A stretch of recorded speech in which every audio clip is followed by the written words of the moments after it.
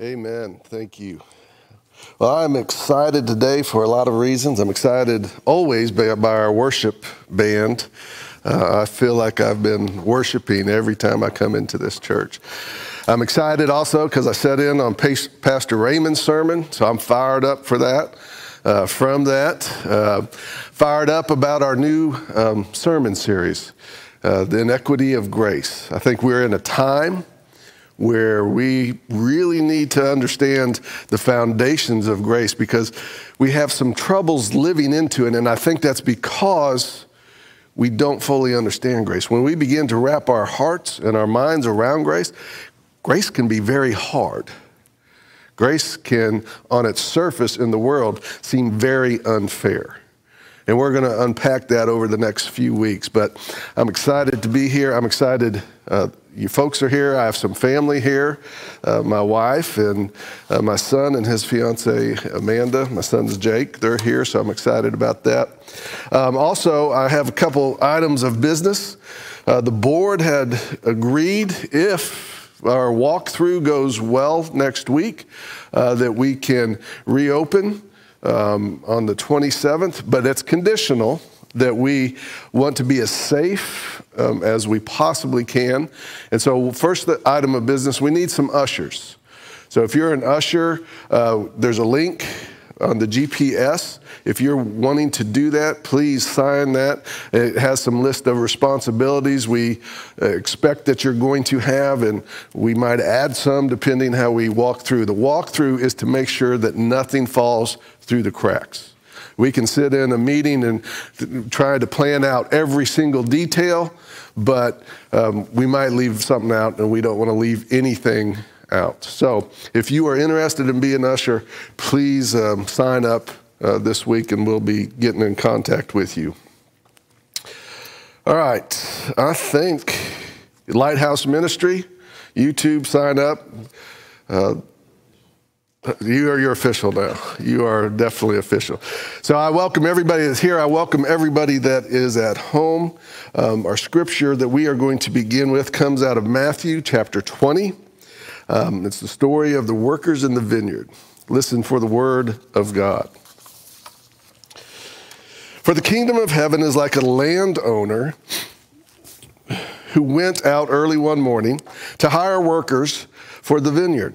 He agreed to pay them a denarius for the day and sent them into the vineyard to work. About 9 a.m, he went out and saw others standing in the marketplace doing nothing. He told them, "You also go and work in my vineyard, and I will pay you whatever is right." So they went. He went out again about noon, about 3 p.m, and did the same thing. About 5 p.m, he went out and found still others standing around. He asked them, "Why are you standing here? Why have you been standing here all day long doing nothing?" "Because no one has hired us," they answered. He said to them, "You also go and work in my vineyard." When evening came, the owner of the vineyard said to his foreman, "Call the workers and pay them their wages, beginning with the last ones hired and going to the first." The workers who were hired about 5 p.m. came and each received a denarius. So when those came who were hired first, they expected to receive more. But each one of them received a denarius. When they received it, they began to grumble against the landowner. "These who were hired last worked only 1 hour," they said, "and you have made them equal to us. You who have borne the burden of the work in the heat of the day." But he answered one of them, "I'm not being unfair to you, friend. Didn't you agree to work for a denarius? Take your pay and go. I want to give one who was hired last the same that I gave you. Don't I have the right to do that? Do what I want with my own money? Or are you envious because I am generous? So the last will be first, and the first will be last." Let us pray. Dear Lord, I pray that you guide the words of my mouth, the meditations of my heart, that the Holy Spirit, Lord, would carry to us both present in church and at home, the message that you have for us here today. It's in Jesus' name we pray. Amen. Now in this, you hear the words, right? It says, this is not fair. We have worked all day in the hot sun. We have worked since early in the morning, and you're giving these folks that worked an hour the same thing. That's not equitable, right? That's not right. It's not fair. It's not just. And as all things in Matthew, Matthew is speaking to a specific aspect of the Israelites, of the Jewish people, of the Jewish faith. And is talking about their grumbling, and he's setting up for the coming of grace when it's no longer about your heritage or the law, but it is about grace. And so the grumbling that would come because you hear it in Romans, you see it later on in the Gospels, about their stature and they should be higher. And later in Christianity, after Jesus' resurrection, the Judaizers are coming and they're trying to insert the law.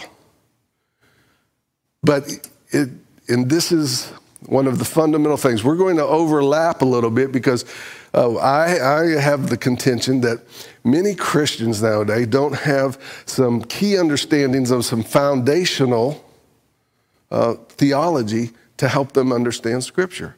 And this idea of grace, righteousness through grace versus righteousness of works, or works righteousness. And this Scripture speaks about that, right? They've earned this. They worked for it. And they want what is due them. They want what is fair. And as we go through these fundamental scriptures over the next several weeks, we're going to find in the world, as we see it, grace is not fair. We can't measure it by the standards of the world. That's what makes it grace. Today, we're going to couch this message in around three words: justice, mercy, and grace. There's a saying that and I'll do it one at a time. So justice, when we begin to talk about justice, and that's in this scripture because that's the workers. The workers want justice. They want what is right, what is fair, what is just. But we have to be very careful when we begin to talk about justice because the definition of justice is getting what you deserve. Now, at face value, in the world, that sounds right. Right? You get what you deserve. You look out for number one, you earn your way. That sounds right. But spiritually, theologically, we have to be very careful as humans when we start talking about justice in the very broad sense, especially in the spiritual sense. Because when we begin to talk about justice, and what's fair, and we want what we deserve, we better back up and think about that when we're in light of the gospel. Because what does Scripture say? All have sinned. All fall short of the glory of God. No one is righteous. Not one of us is righteous, which presents a problem. When we want to be the judges and the arbitrators of justice, that's a problem because we're not righteous. Only the righteous one can judge, can give justice. And it gets very messy because when we start dealing in justice, and Jesus is very clear, Scripture is very clear, we're not called to be the judges. Because we're human and we're fallible and we fall short. Who am I? I certainly cannot judge somebody else. Not with my sin and my mistakes, and I fall short. So how can I judge somebody else? In the same way, if we're honest, all of us say that because we have all sinned. We have all fall short of the glory of God. But boy, this is where if we back it up and drill down, we get into this idea of works righteousness, and that is that we become righteous by our own works. That's what Jesus was talking to the spiritual leaders, to the Pharisees about constantly. You are trying to be righteous on your own. You're trying to be better than everybody else. You're judgmental. You sit at the head table in the head seat.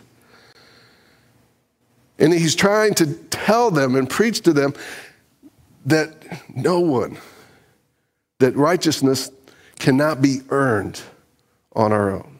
And Paul unpacks that in Romans and Galatians and says, no one is righteous or justified by their works or by their law. And if we try, that's a problem, because we can't do it. Remember, we've talked about this. In the Old Testament, one of the lessons that we're supposed to learn from the chosen people is that humans can't be faithful enough, can't be righteous enough. Even after being given the law, even after entering into covenant, we fail over and over again. And so the law was given to point out our unrighteousness. And all of that is not to condemn us, but to point us to our Savior. For us to finally say, I can't. And the gospel says Jesus did.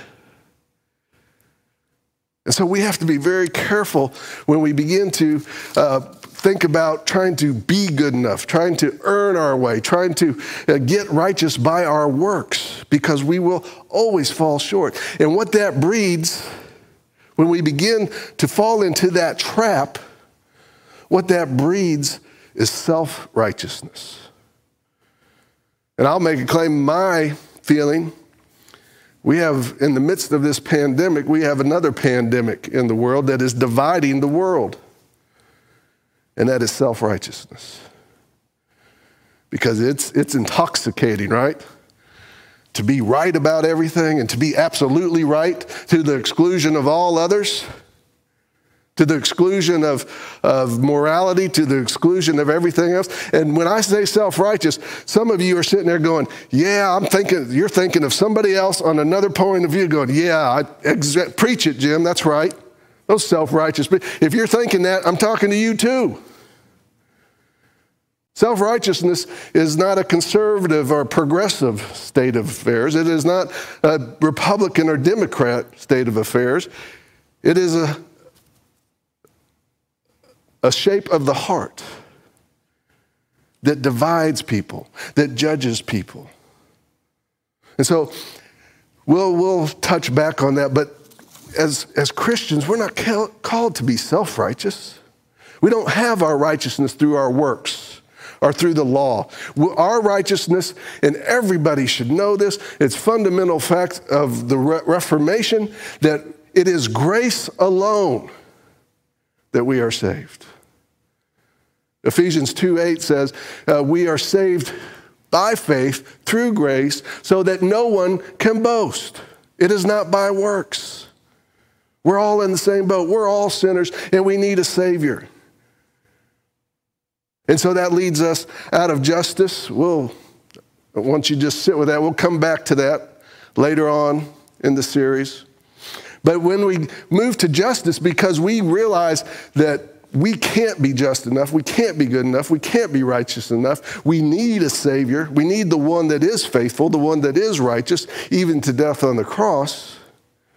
When we come to that point, then we realize, I don't want what I deserve, right? We get all self-righteous in Malachi, they get all self-righteous. Well, why are the evil people prospering? We want what we deserve. And he goes, no, you don't.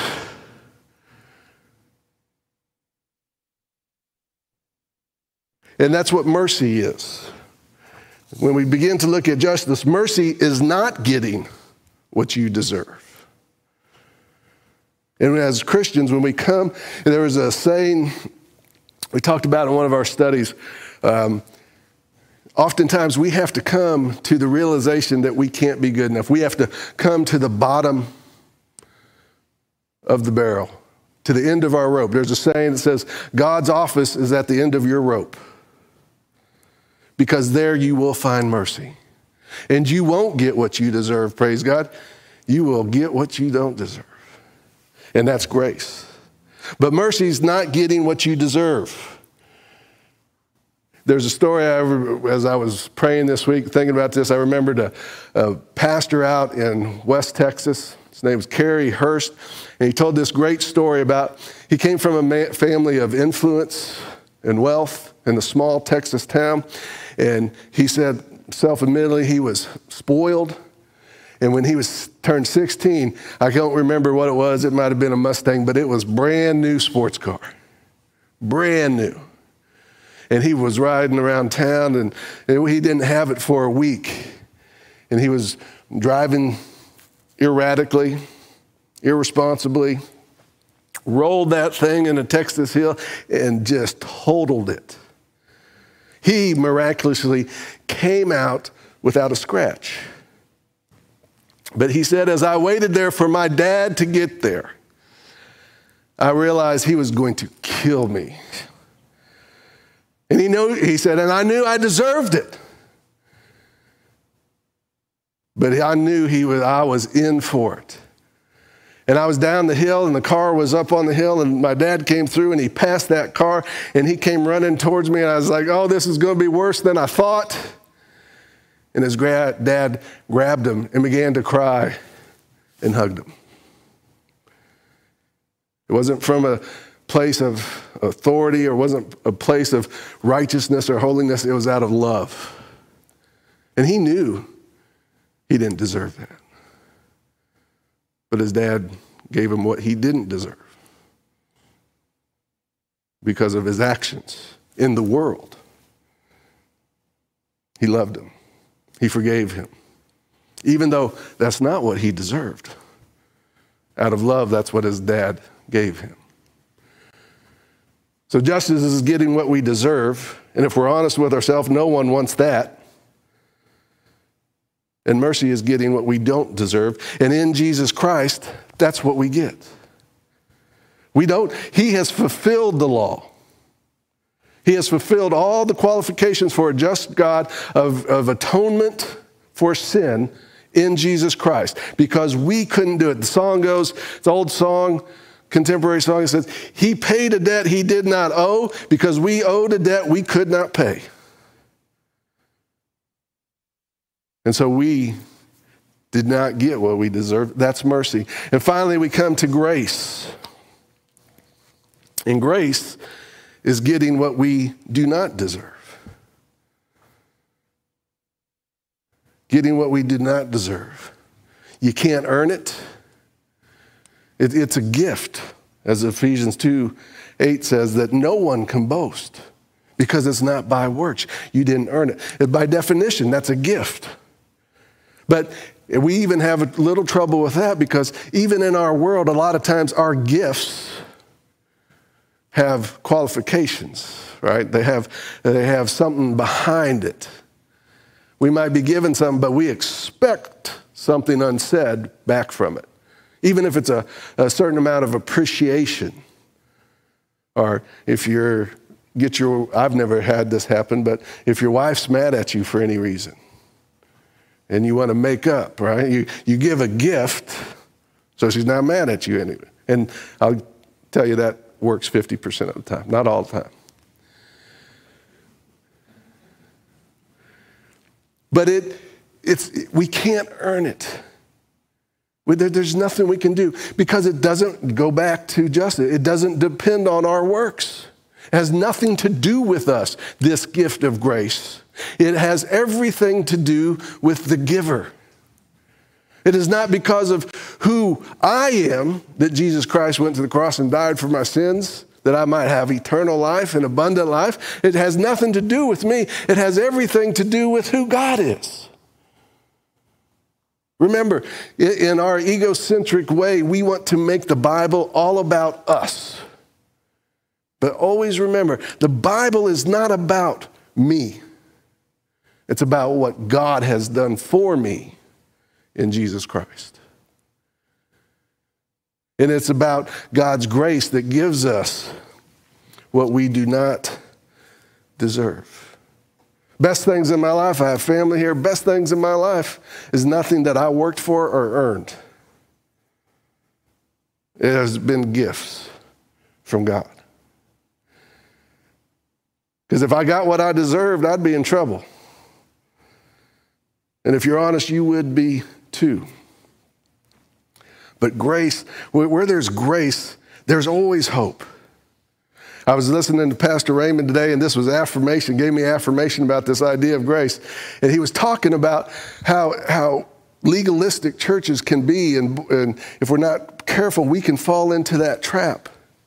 Because I was thinking about, he was talking about different churches and how they go through committees to hire pastors in different ways. And he said, you know, if they're looking for a perfect pastor, they're not going to find one. But oftentimes these search committees we do it different in the Methodist Church.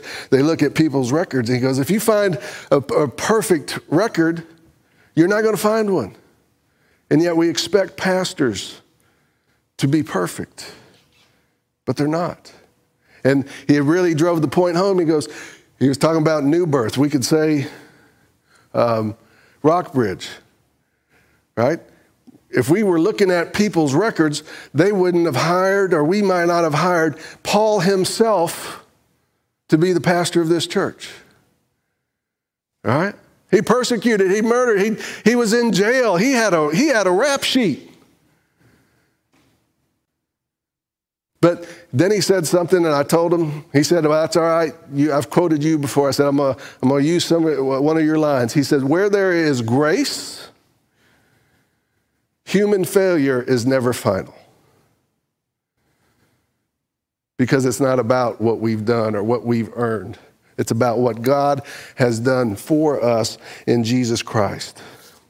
And that is what grace is. It is a gift from God for us. You see, I don't deserve what I've received in my life. I don't deserve to be reconciled to a pure and holy God. I don't deserve to be able to come in his presence at any time I want and fall to my knees in prayer. Jesus, out of his great love, gave his life that I might have life. He gave his life that I might have eternal life. He gave his life for the sacrifice of my atonement for sins. He gave me mercy. God in his great love shows us grace.